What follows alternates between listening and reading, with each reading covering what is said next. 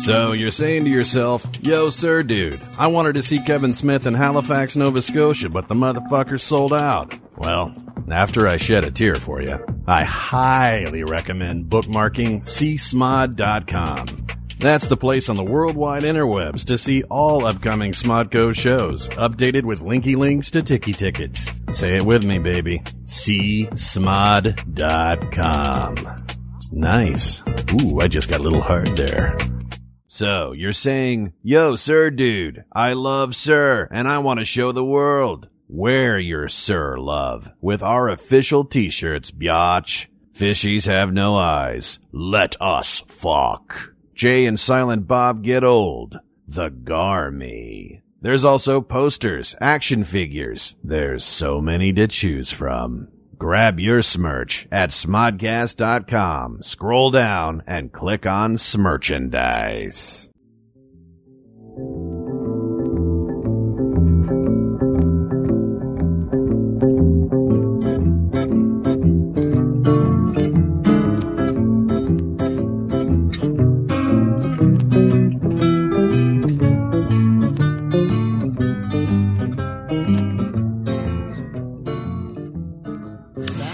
This is Kelly Carlin, and welcome to Waking from the American Dream.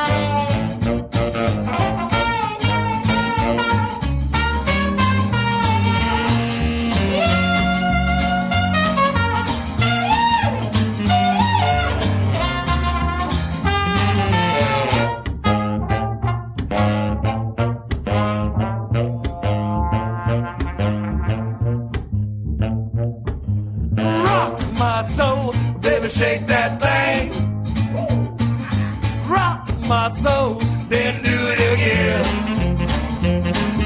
Separate me from the weary blues, yeah, baby, just do what you choose. Hey, hey, syncopated mama, just shake that thing all night long, then you do that thing. Lay it down, down, down, down, do it again.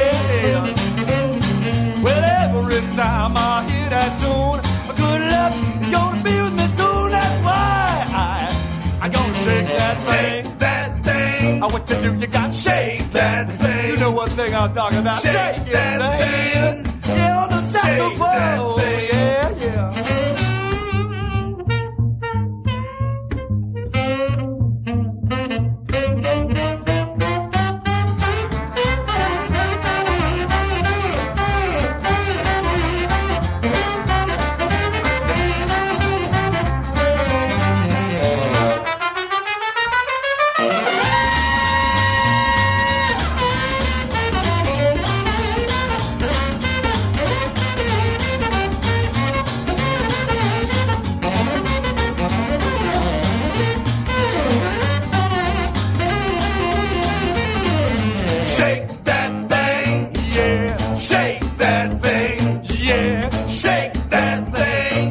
You got to shake that thing.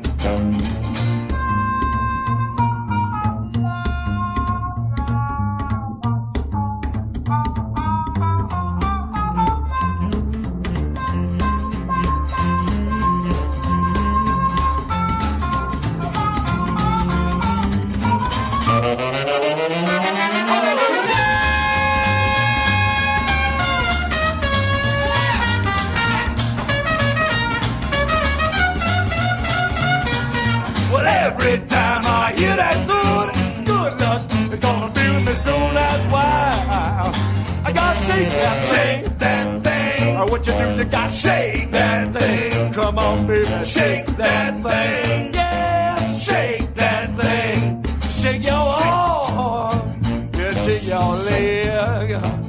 Do the sprinkler.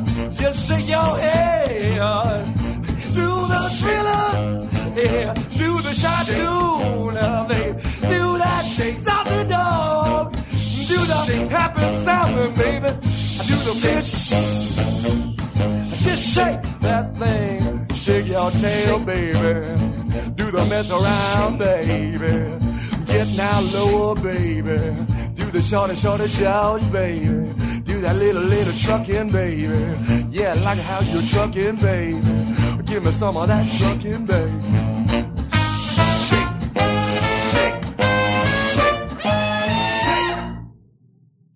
Surprisingly, that's called Shake That Thing. That's by Tin Pan Band. I know I told everybody that over the holidays I was going to listen to all the CDs and all the MP3s that people sent to me and start playing some different music, but I didn't do anything like that over the holidays. I did nothing. In fact, I completely unplugged from technology for 2 weeks. Okay, well, not completely unplugged from technology, but I did unplug from social media for 2 weeks, and I have to tell you, I highly recommend it. Please, everyone out there who's on Twitter and Facebook and has to answer anywhere from 10 to 500 emails a day, I highly recommend just staying away, not checking in, not updating, nothing. Put on your email that you are, and ever so nicely put, I'm taking a little hiatus and I'm not checking my email and I'm actually plugging back into being a human being. So go fuck yourself until January 3rd. No, I didn't write it like that. I mean, kind of like that. I didn't put the go fuck yourself part, although it's what I meant. It was between the lines there somewhere. Anyway, so I didn't get around to listening to lots of music, but I'm hoping, that's my new iPad. My iPad makes, okay, if you could see right now in front of me, Steve Jobs would be very happy. I have 2 different Apple computers and an iPad and my iPhone. I should have my iPod in here somewhere right now. Nope, there's not one attached to my stereo right now. Anyway, that little fairy dust is my iPad telling me that something's going on, so I'm going to have to redo that in a few minutes. We're going to try something new today. We're going to call Skype on my iPad with my guest. It's going to be very exciting, and we're going to switch, and you guys won't know, but you will know because I just told you. Anyway, back to the technology thing. So I unplugged for 2 weeks, and I have to tell you that I found myself again. You don't realize how much you are being fed ideas and thoughts and priorities by the world when you are on it all the time and you're watching television and you're online and you're reading blogs and you're on Twitter and you're following Twitter people and you're on Facebook and you're clicking on links and all that kind of stuff. And what I found out is that when I unplugged everything, the first couple of days, I actually found out that I was physically addicted to it because I would be laying in bed at night and my husband and and we were, I was still watching TV, but I didn't watch any news or anything. So we're watching, like Downton Abbey or something like that. And I would feel my hand twitch to go to my iPhone to check the Twitter feed. It was a sickness. It's like a cocaine addiction. I would literally, my hand would go up and I'd go, why is my hand doing that thing? And then I would feel like the thing in my body, oh, I need a cigarette, like that kind of feeling. If you're a smoker, an ex-smoker, you know what that feels like. Or if you've done cocaine at all, you know what that feels like too. And, so I first found out that I was actually addicted to, my body had started being wired by it and needed it or thought it needed it. And then I found out that all of the politics I was following on Twitter, especially, and the people on Twitter who talk a lot about politics, by unplugging from that for a few weeks, I realized I don't care. I just don't care anymore. It's not that I'm apathetic. It's not that I don't have great investment in the planet and the people on it, but I am just done. I am done with the fucking show. All of it's meaningless. It's all a bunch of jibber-jabby stuff. And everyone's got to argue their little points about everything. And there's some important points to be made. And there's some important people to stand up against. And there's some important things to change in our culture. But I don't think we need 100,000 comments about it all day long, back and forth and this point and that point. As a citizen, I don't need that much input. So that was really, really lovely to find out that I can be a citizen of the world and not have to know all the minutia. And then coming back online around January 2nd, January 3rd, just as the Iowa caucus thing was happening, it just looked that much more absurd the little bit I watched. I even tried to put on a little Keith Olbermann last night and, was like, okay, I'll watch a few minutes. And even that, it was like, oh, okay, well, everyone's saying the same thing over and over again, so I don't need to hear this. But, I just saw that it's so absurd. I want to thank my father for, and I'll get to dealing with my father over the last 2 weeks too, but I want to thank my father for having the notion where he says, when you're born with a ticket to the freak show. When you're born in America, you have a front row seat. And so I want to thank him for that, because that's exactly what it is. It is a fucking freak show. And, really unplugging for 2 weeks and coming back, it's just that much more obvious how freaky it is, and how soulless and mind-boggling, and how emptying of one's own intuition and wisdom. At least for me, I found that I could really plug back into my body, my intuition, the wisdom that I know about that steers me well. And without that quiet time, I don't know how I can do it. So I've been plugging in a little bit more, and I've got some things to talk about and some things to promote, and obviously some opinions about being on the planet and all of that and being a human. So I like to be plugged in, but I noticed that I do not plug in first thing in the morning anymore. No, sorry, I don't. I spend quiet time with myself. It's so important. The thing about asking people to meditate, and I talk to my clients a lot about this, we really should meditate. You really should take some quiet time. It's not because your mother's telling you to do it and it's like good for you like broccoli. It's because you'll actually have a mind, a real mind to use and a real body to rely on. So much of us in this culture think that it's our minds, our rational minds, that get us through life and help us. And it does. Absolutely. Rational thinking is very important. But if you don't have a hit in your body about what's true and what's real for you, that gut feeling thing, that thing where your intuition lives, then you're only kind of working with like half your GPS, because your rational mind, the Nazis used rationality in order to do what they did. So the rational mind is not the only thing that we should be depending on. There's something about body wisdom. And so I've been connecting a lot to some writers and some teachers, especially depth psychologists. And depth psychologists are people who deal with the unconscious. That Carl Jung was a famous depth psychologist. Freud was one of the first. But a lot of female depth psychologists who deal with the feminine. That's feminine with the big capital F, not femininity, not girls, but the feminine, the aspect of the feminine. And how they're really, the body is essential to this, plugging into your own wisdom through your body, because your body knows. That's why we get some somatic symptoms and stuff, because that's our body telling us shit ain't right in the world or in your life. And so I really got in touch with my body and my intuition and just being quiet, and actually had a big gathering of women here on the winter solstice. And, that was really powerful and cool. And part of it too was that I realized, it's been 3.5 years since my dad died. And, it's been quite a journey. It's been a real amazing, horrible, fantastic, horrific 3.5 years.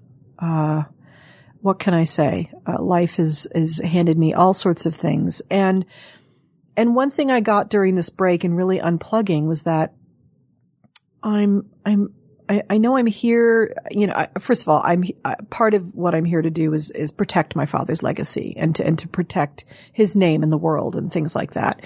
But I realized I've been spending a lot of time on it lately, and especially on Facebook and Twitter, and kind of answering people's questions and and being on the fan page on the Facebook, which I love, and I love the people there, but kind of getting involved in conversations and arguments on there and defending my father's point of view or trying to explain his point of view. And you know what?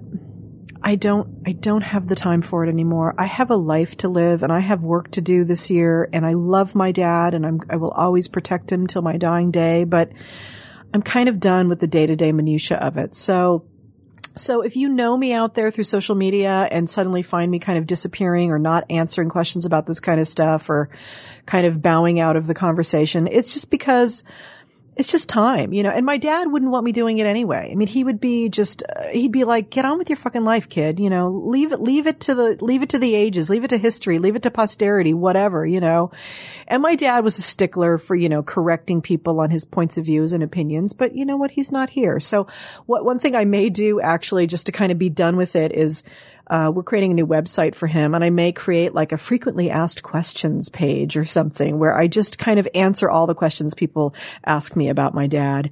My favorite being, and which is always funny because it's a really great question, which is, what was it like having your dad as a dad?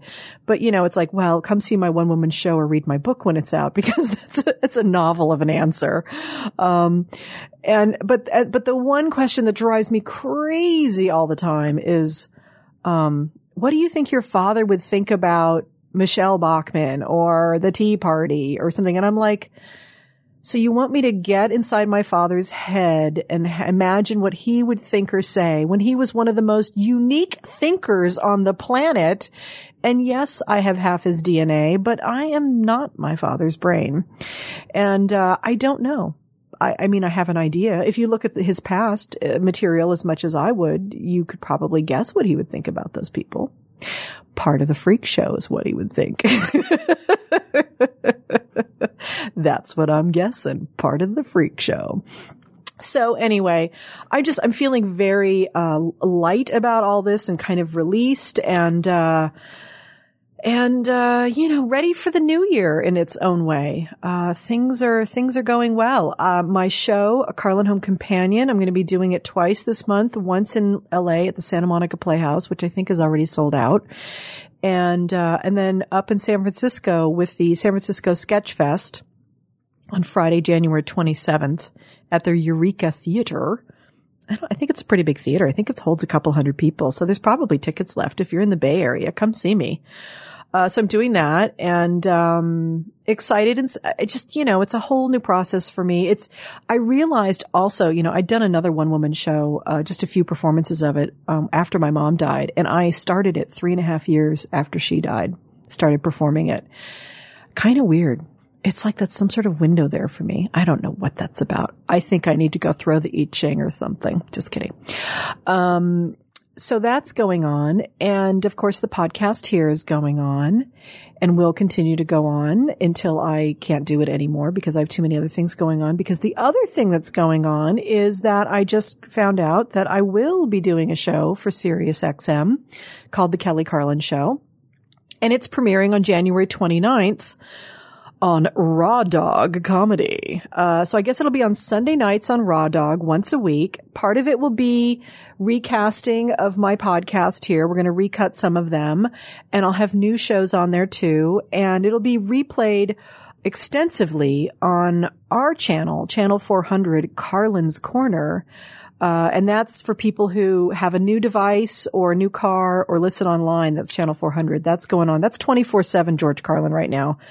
I personally can't listen to it 24/7 because it's kind of weird having my dad's voice in my house all the time. But every once in a while I turn it on and there's something good like Meat Cake or segmented walking farts, one of my favorites. We played Jammin' in New York for New Year's Eve. Anyway, it was great. So anyway, I've got that going on now too. And I've got I can't say who I might have lined up for my first show. I'm very excited, but we'll see what's going on. Anyway, so I'll have that going on and who knows what else? God knows what else is going to be in my lap this year.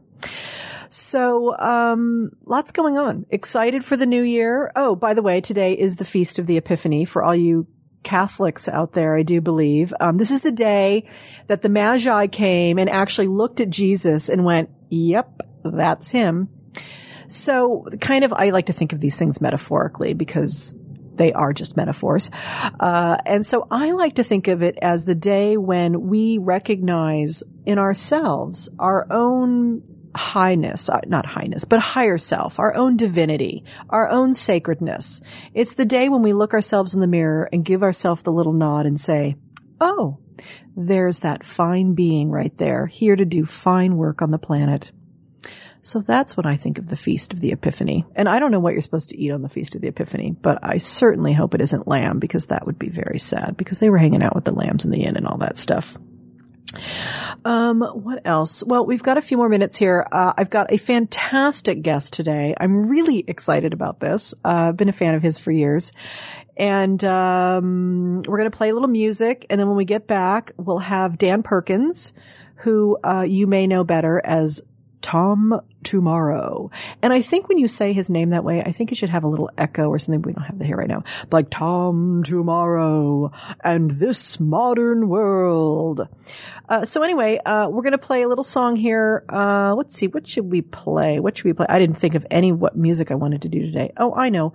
We'll do, the Clutter Family's Life, the movie, because that kind of fits with Mr. Tom Tomorrow's Modern World. And I'm going to give him a call on the Skype while we're doing the music here. And we're going to try to figure this out today. All right. Be back in a few.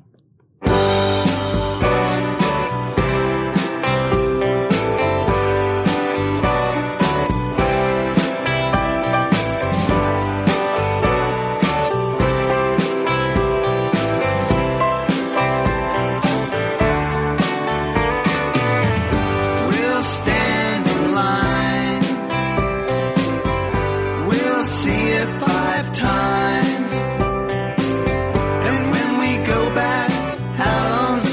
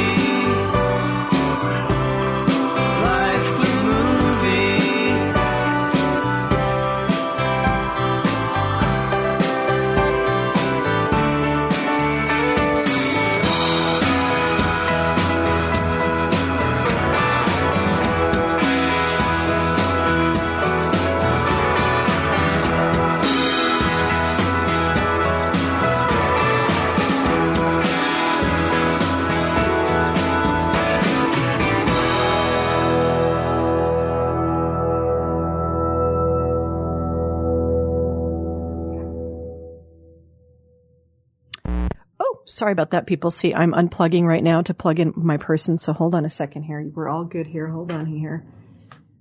Okay.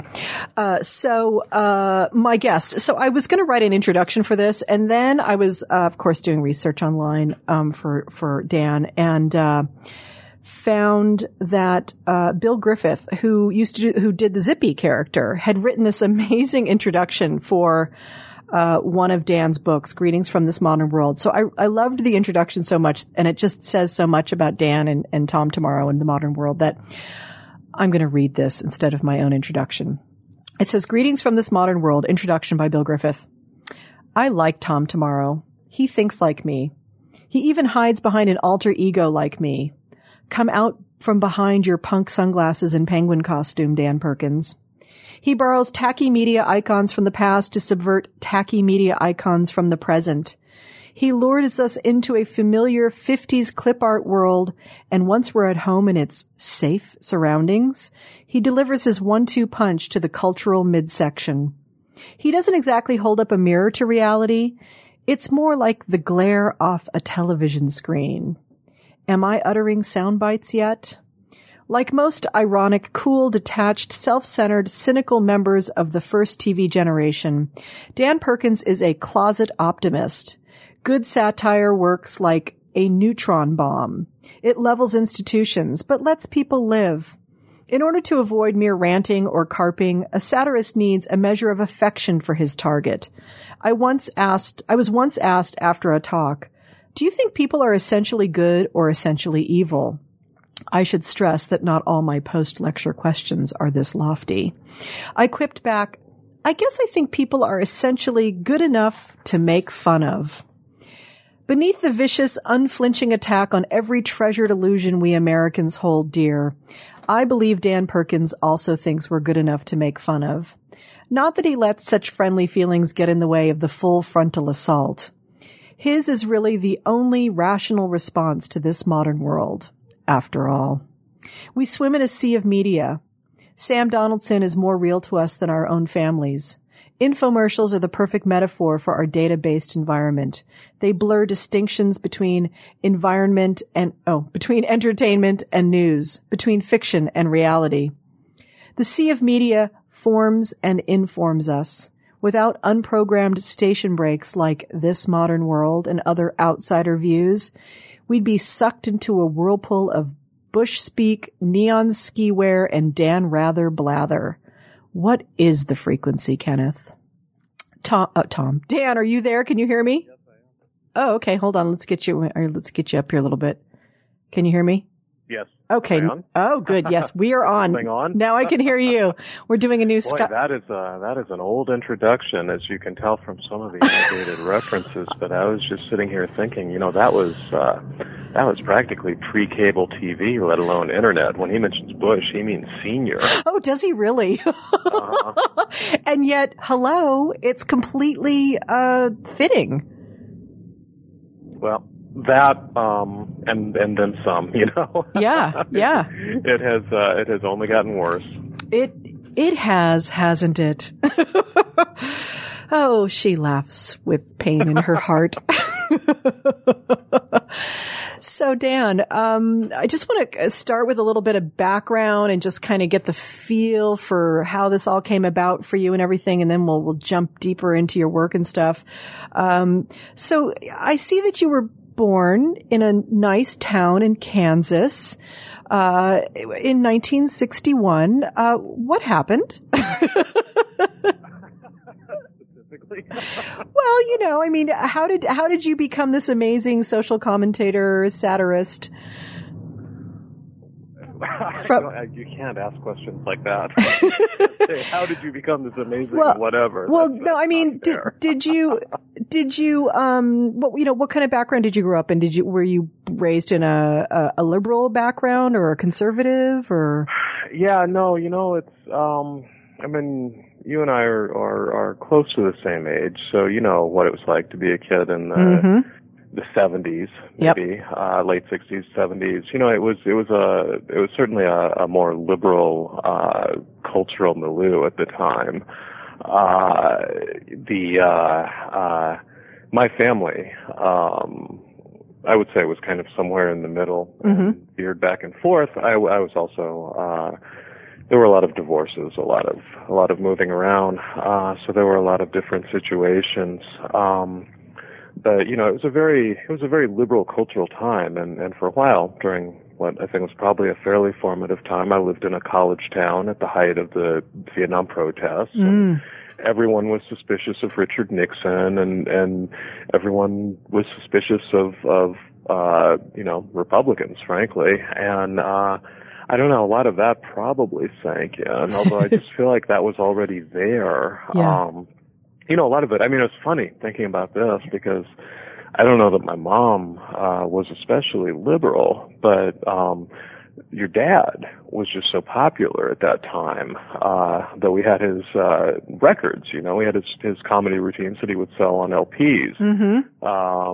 And even though he was you know, talking about hippie stuff and smoking pot and all of that. And, you know, I look back on it, I was pretty young. I'm kind of amazed that my mom just said, sure, this is very funny stuff, listen to it. But it was very funny stuff, you know, and that was, you know, that has been an important lesson through many influences all my life, is that you can get away with a lot if you're funny. Being funny will get you a long way in life. That's absolutely true. Did you, in high school, were you a graphic artist? Were you already drawing? Were you doing any kind of this kind of work at this time?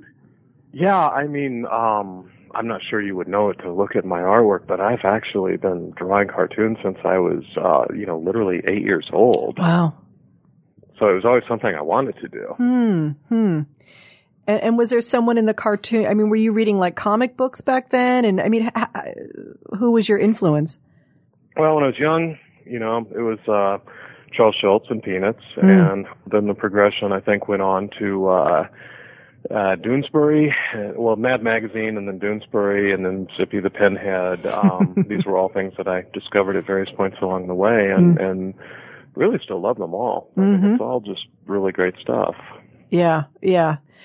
Zippy is just amazing. Like, if you folks out there, if you haven't experienced Zippy, go look him up, and it'll crack your psyche right open. Right.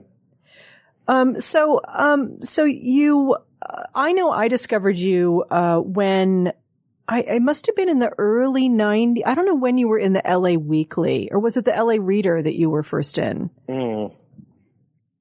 I don't actually, I mean, I've been in both of them. Yeah.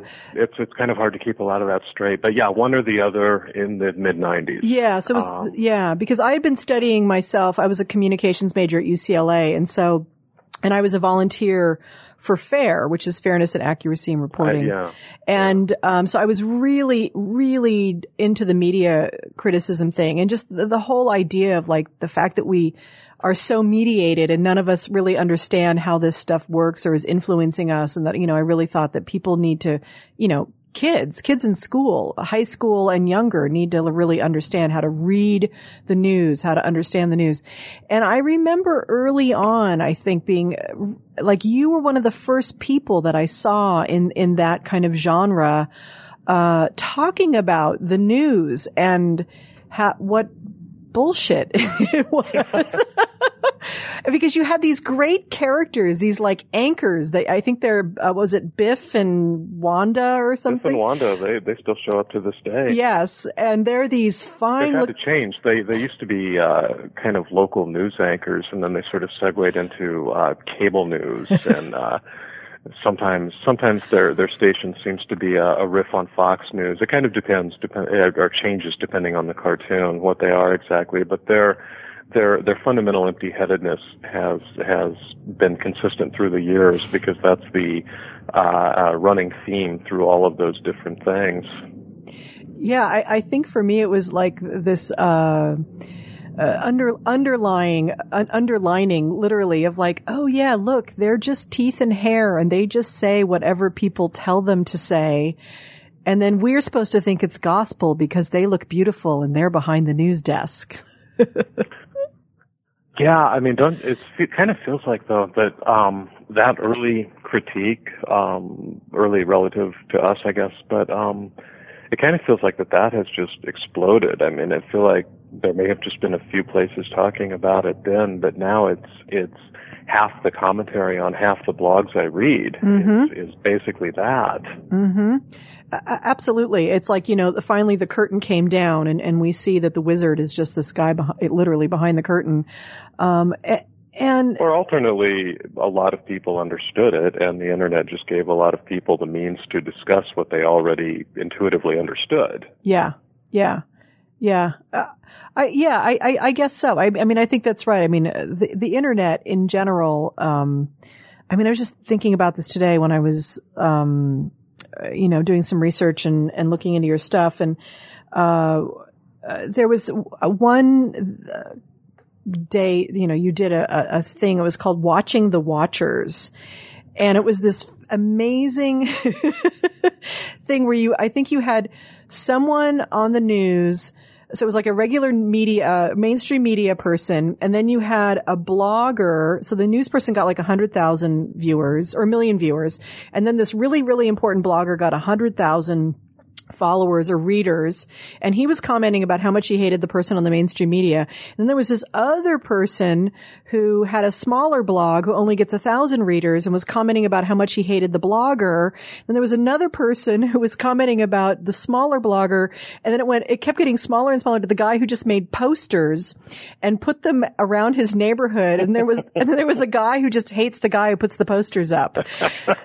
and complains about him to his wife. Yeah, that was very early on in the blogging days. It might have even predated blogs as much. I mean, I believe that was inspired by some of the very earliest political and media watch sites, and I just noticed, this sort of endless, diminishing, repetitive succession of people critiquing each other, this set of sort of diminishing funhouse mirrors. And, honestly, like I say, that cartoon is probably 12 years old. I think that ran in the New Yorker, and I had a pretty ill-fated relationship with the New Yorker that pretty much ended after 9/11 because for a while they wouldn't run anything that I wanted to say, and I just kind of gave up on it. So that is an old cartoon, and I'm not sure how I would write that cartoon today. Yeah, well, I was talking earlier about being off of Twitter and the last few weeks, and I did the same thing. Wasn't that lovely? My gosh, the glorious silence. It was so beautiful. It's like I love my friends on Twitter, but it was so beautiful, truly. Yeah, the reentry is always a bumpy ride. It truly is. And I think that's part of it is like because I follow a lot of people or I've accumulated some people that I follow that have a lot of strong political opinions. And so there's a lot of echo chamber on Twitter. And it seems to me, it's like there's a lot of chatter and there's a lot of talking and there's a lot of, slicing, the pie of my liberal opinion is this much different than your liberal opinion. And therefore I don't like you anymore. And I'm thinking, yeah, but how are you and I any different? I mean, aren't we just contributing to that also? Well, I suppose, I always, though, I'm not saying that people shouldn't have opinions and stuff, but I'm just thinking like the effects of this particular media form, I'm trying to figure out how to do it in a balanced way in my life so that it's serving the greater whole of my life, which is, having a conversation with a bigger world and also being able to be a place where I can put my 2 cents into it also. But also worried about like, how is it undermining, is it just a bunch of fucking masturbation really is what I'm worried about, I guess.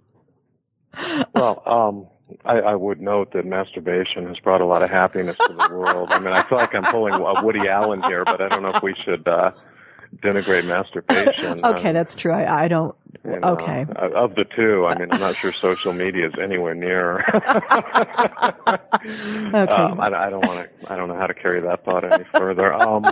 But yeah, no, I know exactly what you mean. It's a real trick these days to balance. Like, if you want to if you want to be out there, if you want to be engaged in that stuff, there's no getting around it. That's the game that you're playing. Yeah.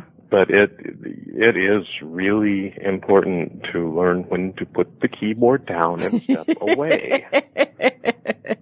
Yes, it is. And like anything else. I mean, like you, I don't mean to interrupt, but I came back from vacation and, on Twitter especially, it seemed like there was just this explosion of really stupid arguments and people being really mad at each other about, Ron Paul and Obama and this and that. And I thought, man, I do not want to be involved in any of that. This is all going to blow over in a week.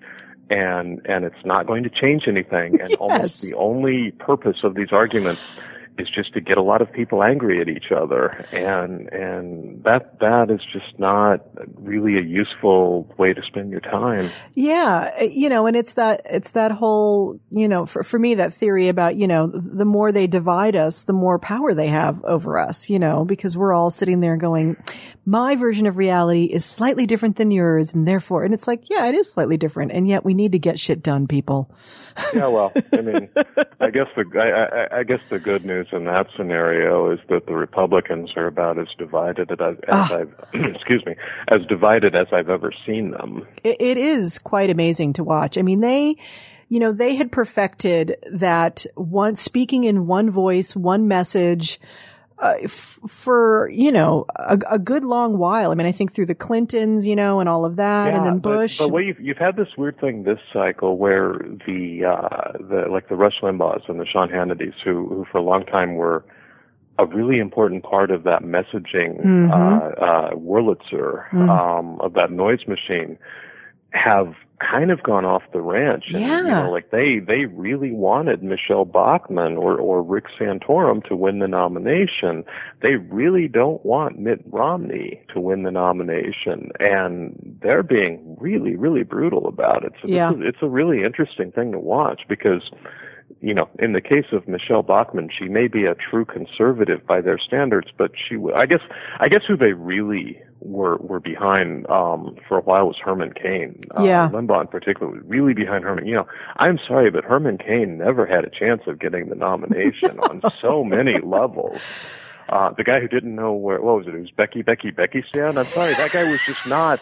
That guy made George Bush look like a Rhodes Scholar. That was just not going to happen. Or maybe it is. Maybe, what was that movie? The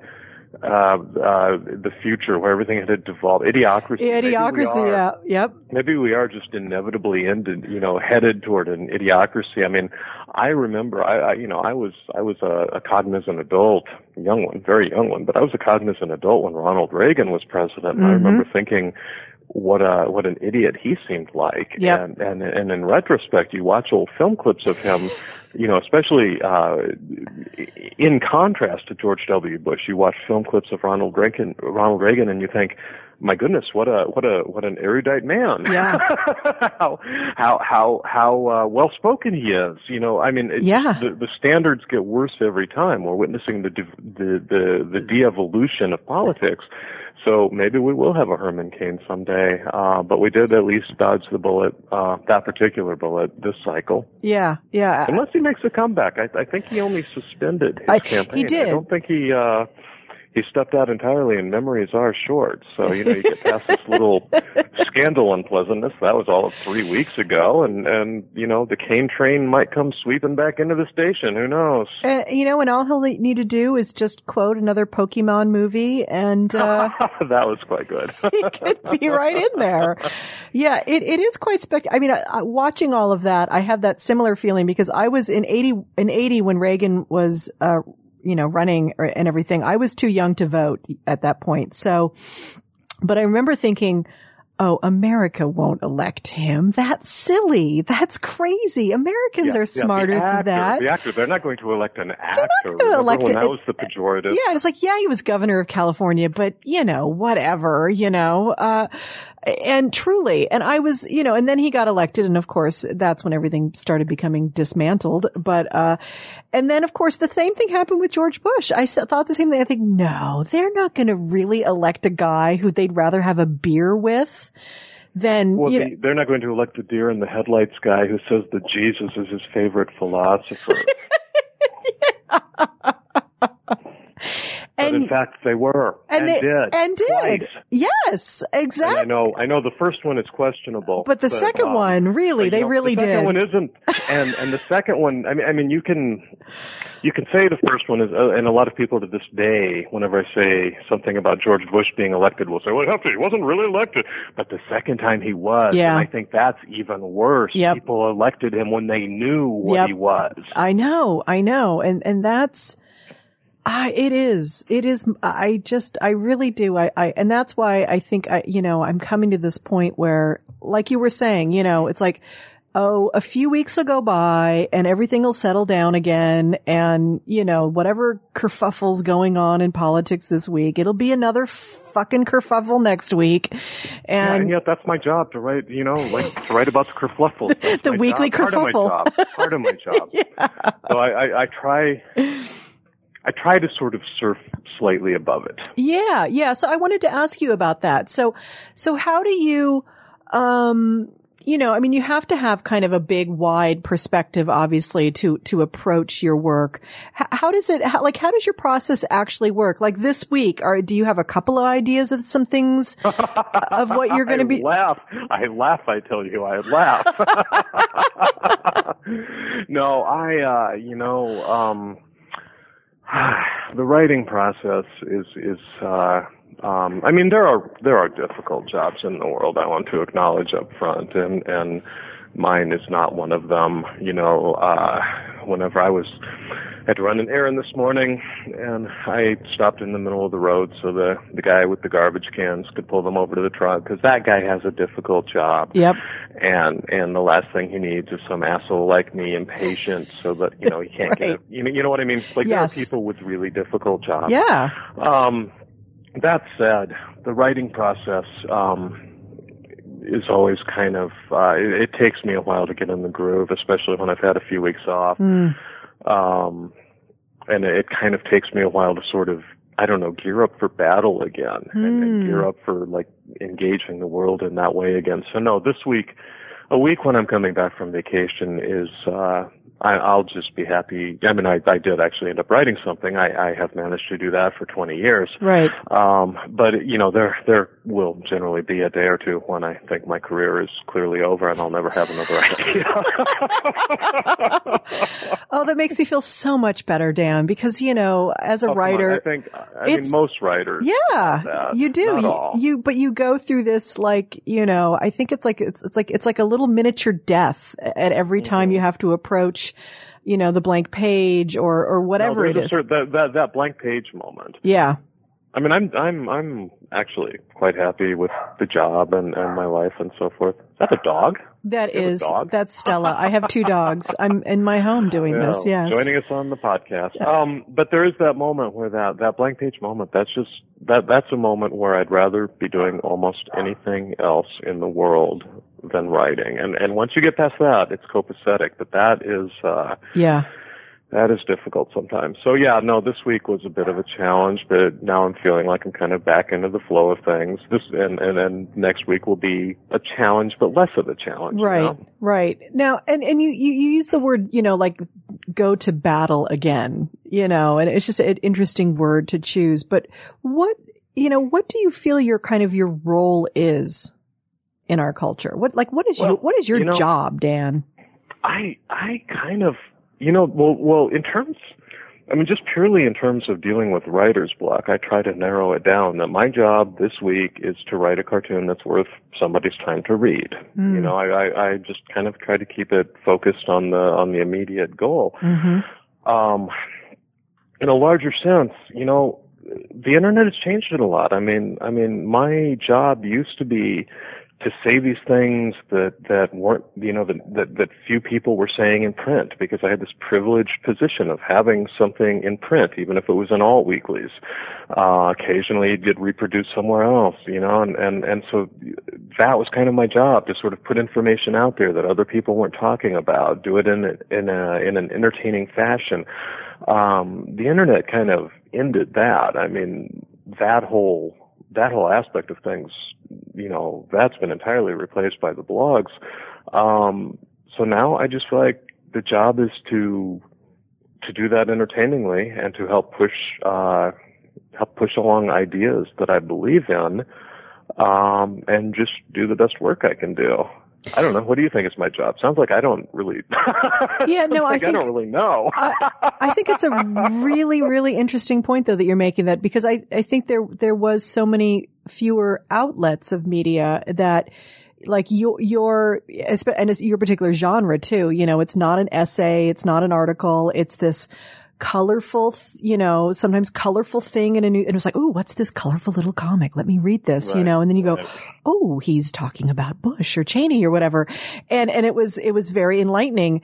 And I was sitting there today and I was reading a bunch of them and going through a bunch of them. And I was really trying to figure out what it is that you're really, really good at. And really what I find you so good at is you are able to to beautifully deconstruct the illusion of American politics or media or, whatever the spin is out there, and really break it down in such a simple way that almost a kindergarten kid could understand it if they understood the issues. And then you just place it so beautifully in like 1, 2, 3, 4, 6 frames, whatever it is. And you walk us through it in such a way that it's very clear when you're at the end of the strip, when you're reading it, you're like, I completely understand that issue, and I completely understand how they have tried to hoodwink me into believing their bullshit.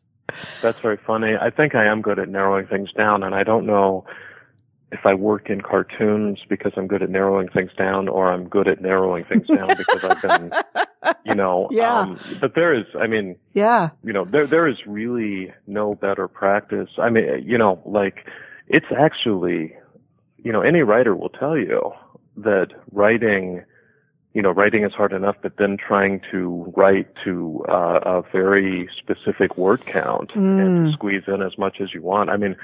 That's the thing that takes me a lot of time, is figuring out what I can take away. Yes. And still, people think I'm very wordy. You should see you should see the first draft. There's no pictures at all. It's all words. I tear that sucker down. Well, I think that's, it's a great point. Like if anyone's attempted to write a haiku or a tweet even. Yes. I've talked about this, that being on Twitter for me has actually taught me how to be a stand-up comedian because it makes me write the joke in a very certain way. And there's a certain rhythm to it, and it has to end in a certain way. And with only 140 characters, limited is definitely, is what it is. Yeah, no, it's an interesting self-imposed restriction.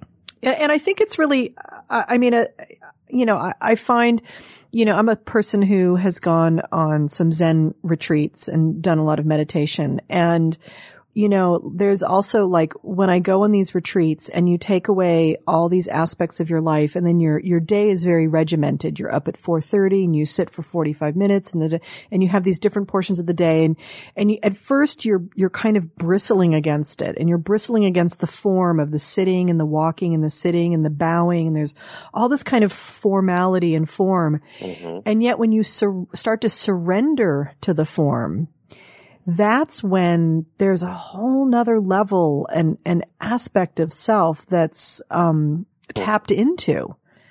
And so I hear what you're talking about, that, you really do have this form and this little bit of time and space to use. And I find that fascinating and really intriguing. Well, thank you. Yeah, it is. It is just, as I say, it's this challenge that is partially structural and partially self-imposed.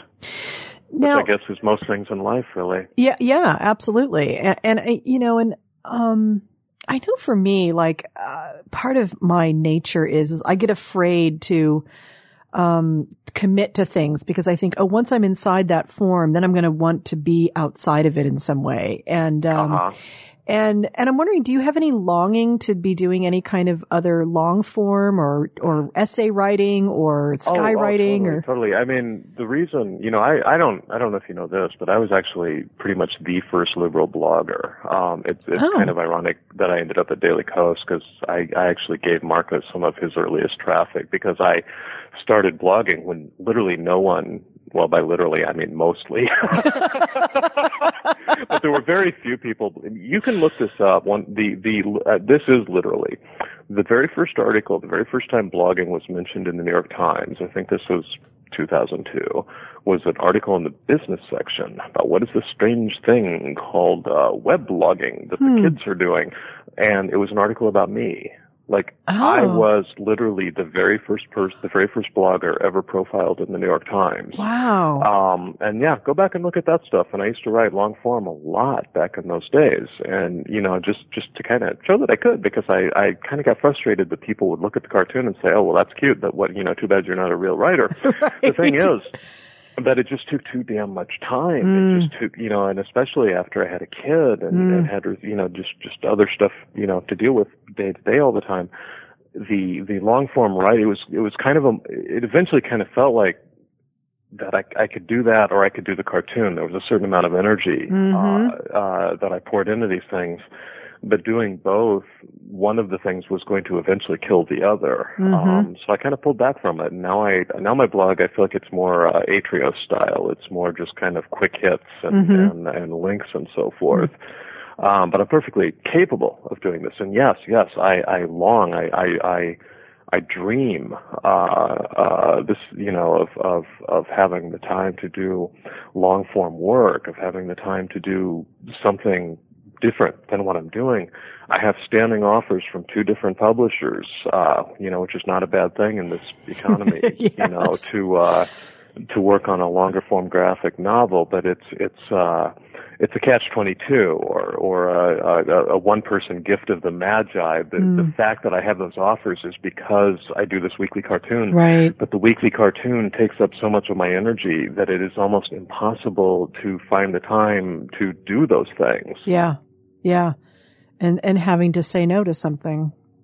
Yeah. Yeah. That's tough. I was wondering if there's any, you obviously do a lot of media commenting and certainly political commenting. And is there any of new characters or have there is there a new evolution coming? Is there some new person or how do these characters even come about? Do they just show up one day and you're like, oh, I need to have Sparky now? Well, literally, yeah. I mean, that is actually almost literally how Sparky showed up. He was just a character from a sketchbook who, I just needed that voice one week and tossed him in. My cartoon was running in San Francisco in the San Francisco Examiner at that point, and I think it was right when I was starting there. So Sparky not only just kind of randomly came into being, but was promoted on the front page of the San Francisco Examiner above the fold, the week of his creation. Oh my God. But yeah, it is. I mean, I was adding it up recently and I've come up with this gigantic stable of recurrent characters like those little aliens on Glock's News. Yes, I love those aliens. The Conservative Jones, the sort of encyclopedia, I'm tripping over my tongue here, the Encyclopedia Brown-like character whose answer for everything is because liberals hate America or some variation on that. And all of these things, pretty much all come up as one-offs. I never create something thinking, oh, this will be a fabulous thing to return to over and over again. Right. But then, I'll use it once and then I'll think, oh, what would be good for this is to go back and use that guy. And then before you know it, I've turned him into a recurrent character. I think my most recent one is Chuckles the Sensible Woodchuck. I have no idea why I chose a woodchuck, but the sort of sensible centrist who says, well, I think wars, that sounds like the people, the self described liberals who were swayed by the arguments for the Iraq War. And there's a lot of them. Josh Marshall, Matthew Iglesias, these people were pro-war.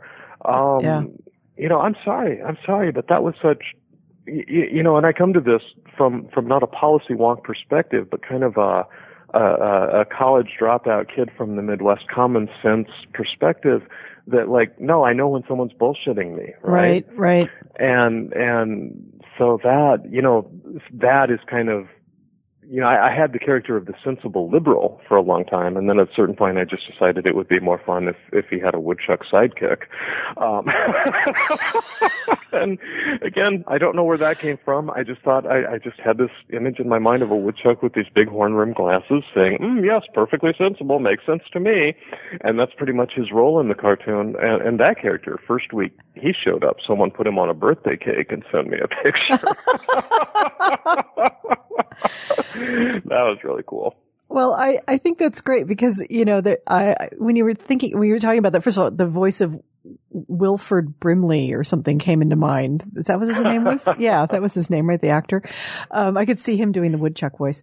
But, you know, I think that's great because there, you know, with all that's going, you know, and for myself even too, trying to sort through all the information and what's real and what's not real and what's sensible and not sensible.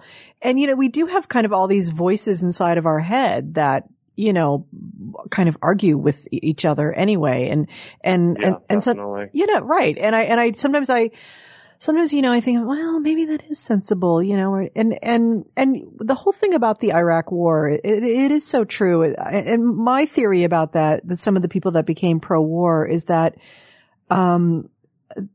you know, I think they got the shit scared out of them. You know, they were really, really afraid and really bought into that. Yeah, because of the weapons of mass destruction, yada, yada, yada. Yeah. I know, but the thing is, you don't actually have to be, you don't have to have a graduate degree in history, although I'm actually married to someone with a graduate degree in history now that That's I think handy. about it. But you don't have to have that to understand that, that people lie, that politicians lie. Yes. When someone has decided that they want to go to war.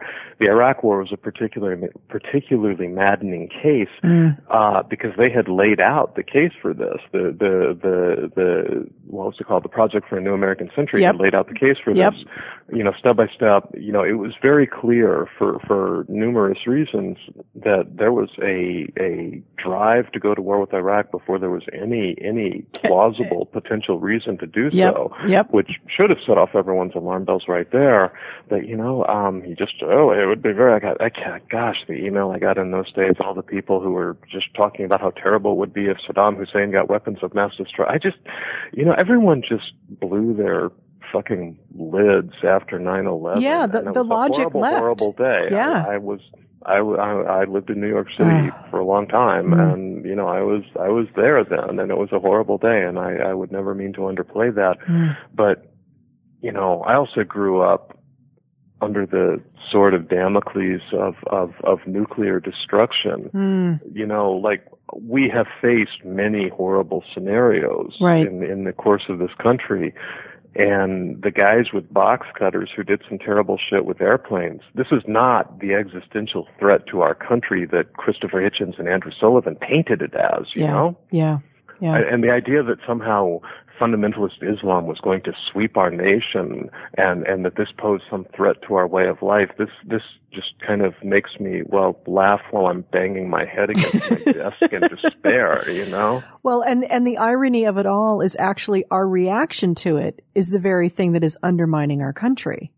Oh, I mean, it's a cliche to say it at this point in time, but, you know, the terrorists won, man. Yeah. Everything, it couldn't have worked out better for them. For very, very minimal investment, they got us to just run our entire country into the ground. Yep, absolutely. It is. It's just, you sit there and shake your head and go, it's so obvious, but I guess it's not obvious enough. I don't know. It's back to really, they're going to elect Reagan? That kind of thinking. Republicans wish they could elect Reagan. They'd like to get zombie Reagan. I did a cartoon. I wish I hadn't already done it, because I would do it now, but I did a cartoon I guess in 2008, where was it 2000? When was it? Where they ran guy in a Reagan mask. Oh man! And that was the winning candidate, guy in a Reagan mask. Wow! And the vice president was another guy in a Reagan mask. And the campaign slogan was, "It's morning in America again."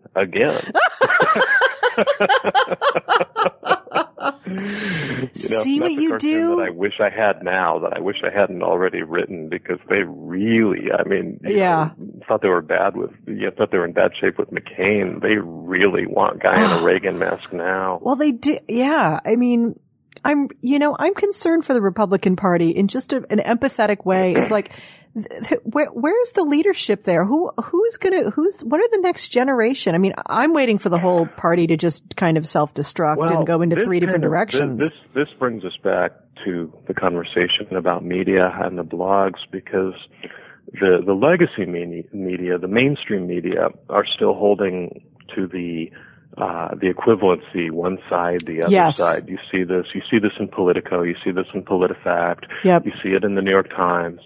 And the bloggers are much more brutal and honest about this, but I think you really, when one side, I mean, especially right now, when one side is sort of kind of middle of the road centrist and the other side is batshit crazy, you can't say that these things are equal. You can't. They both have their flaws, but they're different flaws. And, there's no middle ground. I mean, this is not my joke. Somebody else said it, but if you're at a restaurant and one guy wants to order a plate of spaghetti and the other person wants to order old auto parts, there's no middle ground between that. Yeah, and that's it is. The psyche of America is it's mentally ill. I mean, it's like it's so off balance. The bipolar has gone to just one side, and there's no balance in the thinking. There's no, I don't know. I sit there sometimes and just go, okay, I think I need to go play a Scrabble game. Hey, I'm a firm believer in having, having enthusiasms. I think like you need that to be word. Enthusiastic. You need to be enthusiastic about things that have nothing to do. Politics is a battle. Yes. And if that's all you got, it'll consume your soul. Yeah. As I'm sitting here in this room, I'm maybe 10 feet away from a pinball machine and a couple of guitars. Nice. I got a lot of different things that I like to do that amuse me, that have nothing to do with politics. Yeah, and as I too. I mean, I've never really been a hugely political person. I mean, I've tried to keep up as a citizen and all of that. But I found, these times are kind of, if you want to be an informed and at least active citizen, I feel like because of the batshit crazy part of it all, that, you have to at least engage a little bit more. And yet you're right. You do. You have to have your limits, and I don't get into the whole chitter chatter on Twitter about every little thing. I mean, I have fun during some of the GOP debates, and I'll get on there and do tweet the press and be all snarky and have fun with that. But, I'm not a policy wonk or anything. I'm very interested in and very committed to certain issues, women's right to choose, First Amendment, things like that. Money out of politics would be an amazing thing if we could get that rolling.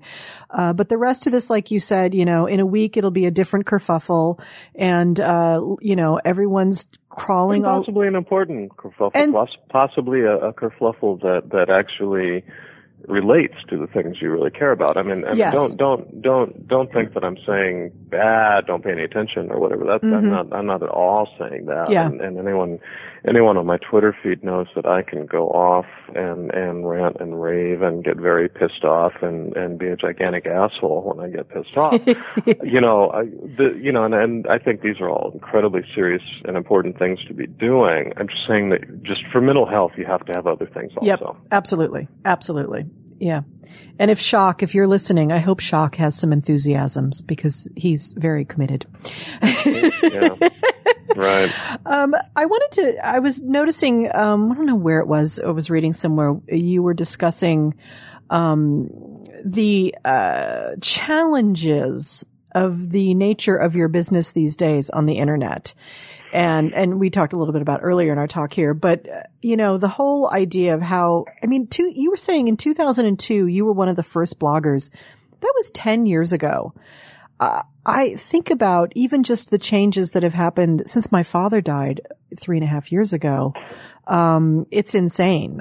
Just everything. When my dad died, it's like, not only did the economy tank right after he died, but the DVD sales went away, CD sales. All this stuff that, my dad used to rely on, as income, it all disappeared, and it's been really. I have friends in a couple of different, bands of varying degrees of success. And it has really changed that industry. Oh, hugely. I'm sitting here with my friend Logan, who's a musician, and he's a young up and coming musician, and he's starting off in this business this way. So it's and I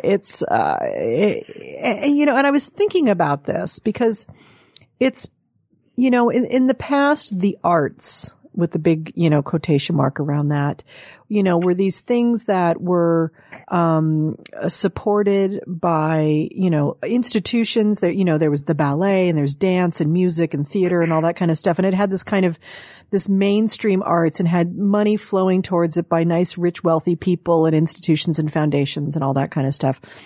And then there was the independent artists and things like that. And then of course, in the 80s, we really saw it here in Hollywood. The corporations came in and the bean counters started running everything.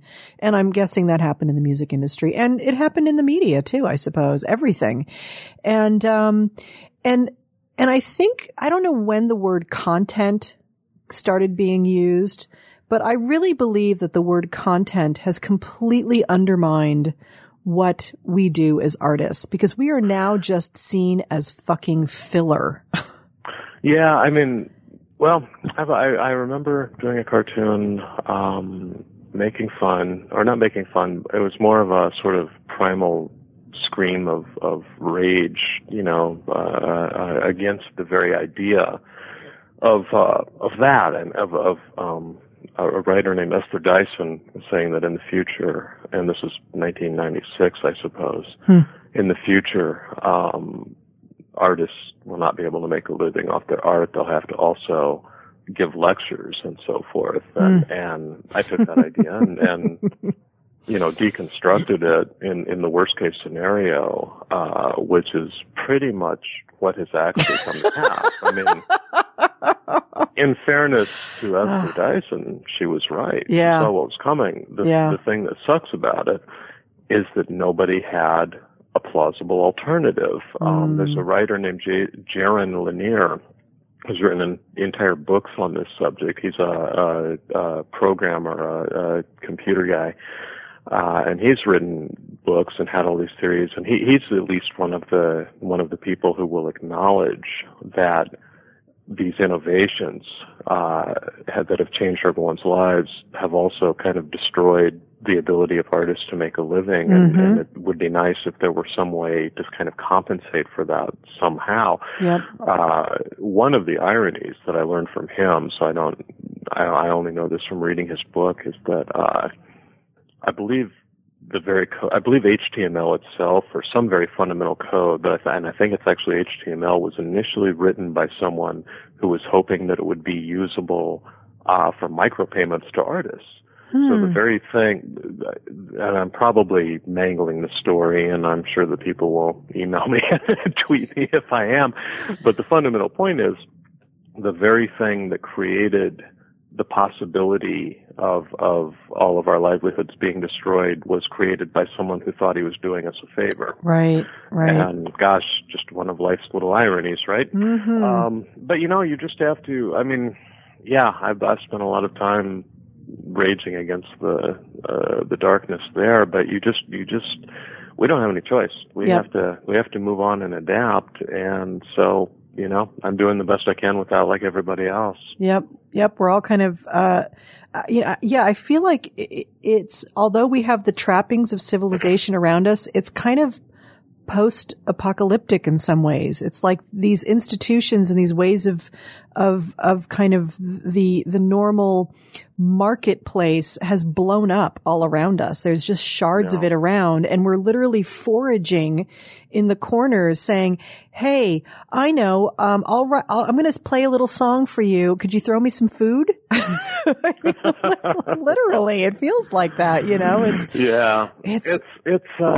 know, I feel like there's a lot of I mean, I got very lucky when I started working with Daily Kos, because Markos Moulitsas is a huge fan of cartoons and has been very supportive of the idea of building up a cartoon section and actually paying contributors. 'Cause one of the things that I wanted to do with that was to change, and I don't know if I will, but to set an example, to change a paradigm, you know, to lay things out that, to not be the Huffington Post and not say, "Oh, we'd really love to run your work and you'll get exposure." Right. I mean, exposure, of course, does not pay the bills. Exactly. You know, the landlord, the grocer, they don't take exposure. Yep. I was ready for a change from Salon for various reasons, and I had been talking with various people over the years, and I'd been talking with the Huffington Post, and they were very excited about running my cartoon, and I said, "Great, let's talk money." And they wrote back and said, "Well, we're very busy right now, so we're going to stop thinking about this very exciting idea right now." Yeah. You know? Yeah. And, you know, so you really got to give Markos his props, because he took this thing, and I've built up this space now. We've got, me, 5 other cartoonists, and everybody's getting paid, and beautiful. we just had a fundraiser on the site, and we're about to expand the comics section, and, you know, nobody's making a living here, including myself, off of this alone. Right. But it's setting an example. It's setting an example for Huffington Post and Talking Points Memo and all these places that don't pay cartoonists, that this is, you know, especially political cartoonists, that this is an important and uniquely American art form. And if these motherfuckers don't get on board, like this thing dies. This thing dies this generation. Yep. And, you know, like nobody, you know, everybody can only do so much, and this is my one small thing I can do. But, you know, I hope that it sets more of an example. Well, I think that's beautiful. And the thing I really love about that is you know, whoever we are and the work we do, we're the ones who have to know the value of it and hold the value of it and respect the value of it in order to demand that it be respected in the marketplace. And, you know, and I know starting out for myself, you know, the exposure is important to me. And I was on the Huffington Post for a little while, and then it was like, well, that takes a lot of time and I'm not really getting anything out of it. And you know, and then doing this podcast, which I love to do because I get to do what I love, which is have fascinating conversations with people that I want to talk to. And yet, you know, I don't make any money here. And, you know, and I've put up a donate button on my site because it's like, you know, if you appreciate what I do, I value what I do. If you value it too, you know, I'd love to have that support. And it's so weird to, you know, have to ask for it in that way. And I feel awkward, and I'm trying to work. It's awkward. I always feel awkward about it, and it's hard to sustain. I mean, people, I've, you know, certainly on my site, my readers have these bursts of generosity, and you know, I'm certainly grateful for that, and it's a fine thing, but it would not be. It's not a model that would allow me to sustain my life. You know, the book.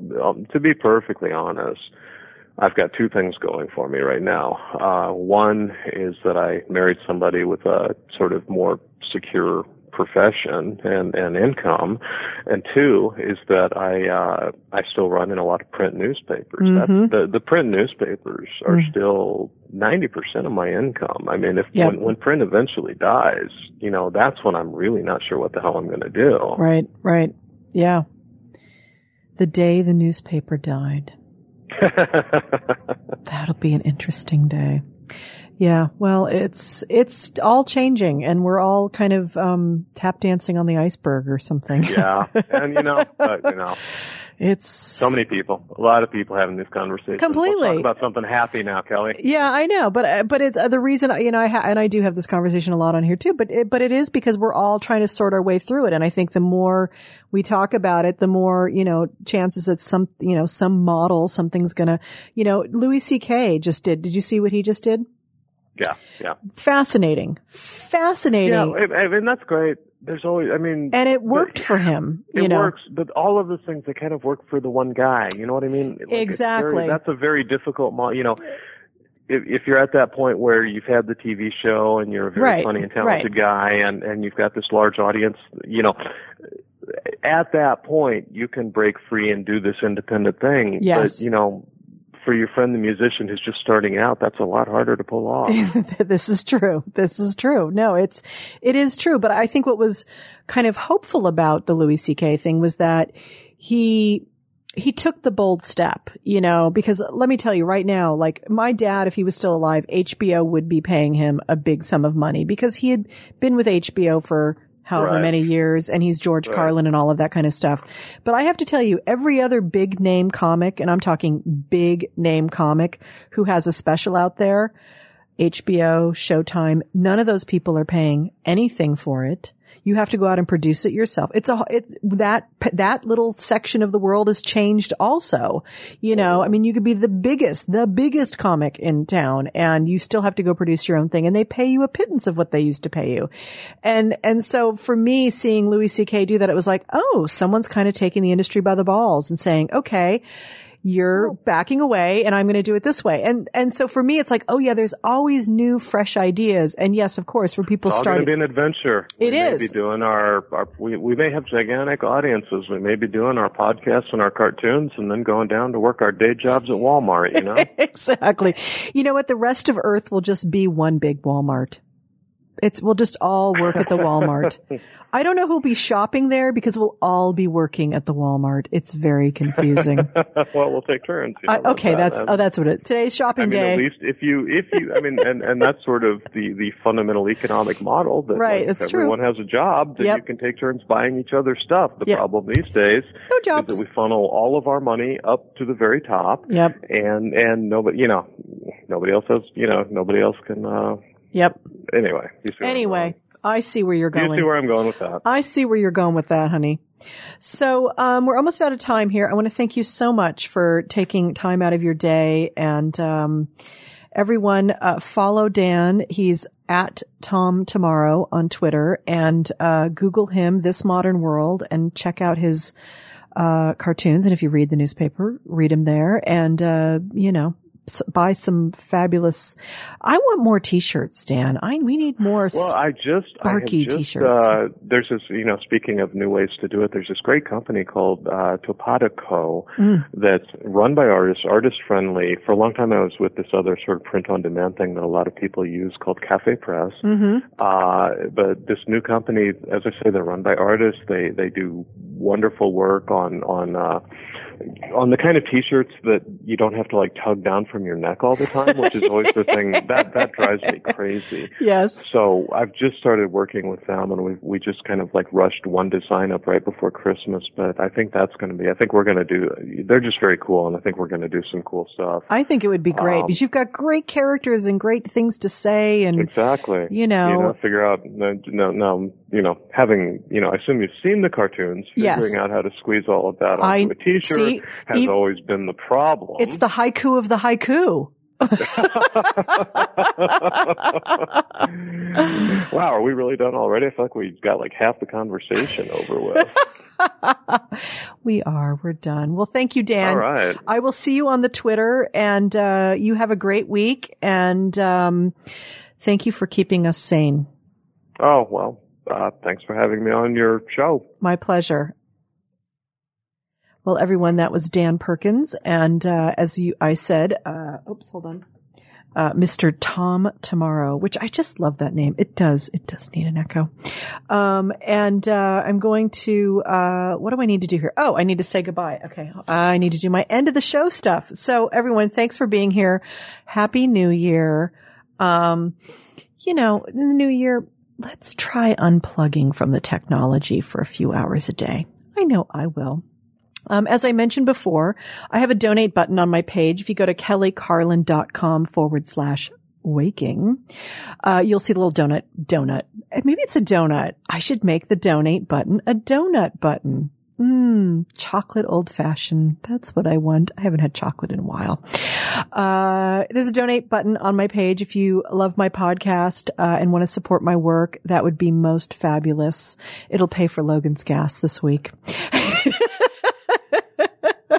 And I want to thank Logan Heftel for being here and all the crew at Smodcast who do all of the thingings and the networkings and the thingings and making it all beautiful and the graphics and all that kind of stuff and putting the names up of my guests and all of that. Thank you all so much.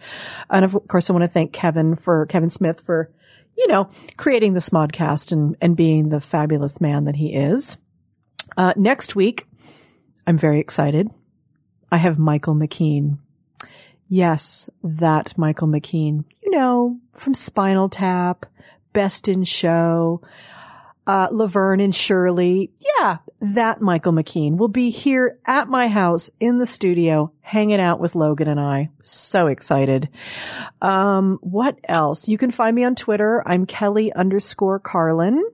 And you can find me on Facebook. I have a friend page. I have like a like page and then I have a regular page and I do the same thing on both pages. So come find me wherever. What else? What else is going on? Yes. Come see me in San Francisco at my show. Hope to see you in LA if you've bought tickets.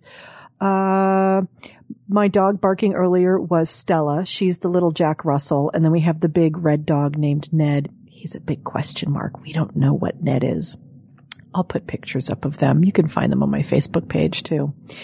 We're going to end the show. I'm going to end the show with a little Logan Heftel music. Let's see which one.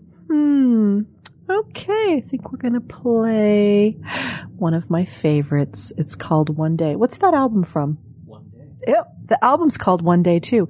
And you can find it at loganheftel.com. Of course, because we all have websites. And I think this year, Logan, you and I need to be doing t-shirts in our life. We need to make t-shirts. I'm already making t-shirt notes. He's making t-shirt notes, people. It's all going to happen. All right. You guys have a beautiful week. We'll see you next week with Mr. Michael McKean. And until then, what did I say on my first Twitter of the day? I said, don't listen to what the world is telling you to do. Listen to your heart. It'll tell you the truth. That's my daily wisdom. Have a good one.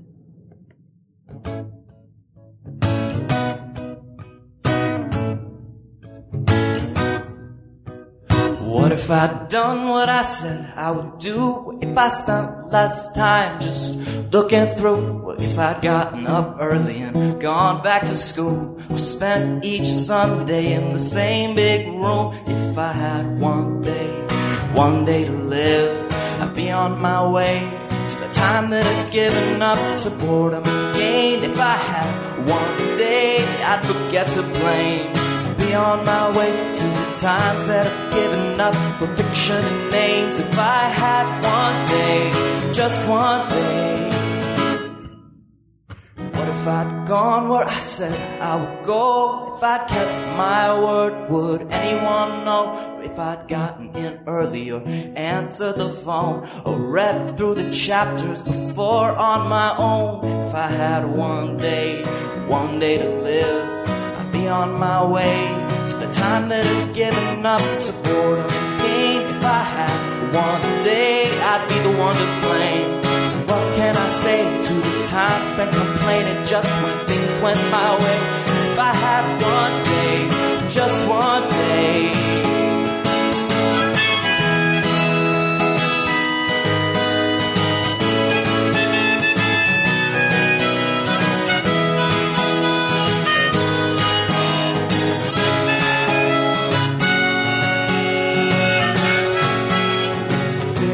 Act ever holds you back, then there is no help. Or is it better to play it safe or spend the rest of your days asking, did I rob myself? Or is it better to fail as you probably will, like countless nameless did before. Or was yet success, catastrophe at best, then no answer is ever only yours. If I had one day to live, I'd be on my way to the time that I'd given up to boredom and pain. If I had one day, I'd do it all the same. What can I say to the times that I've given up for fiction and names? If I had one day, just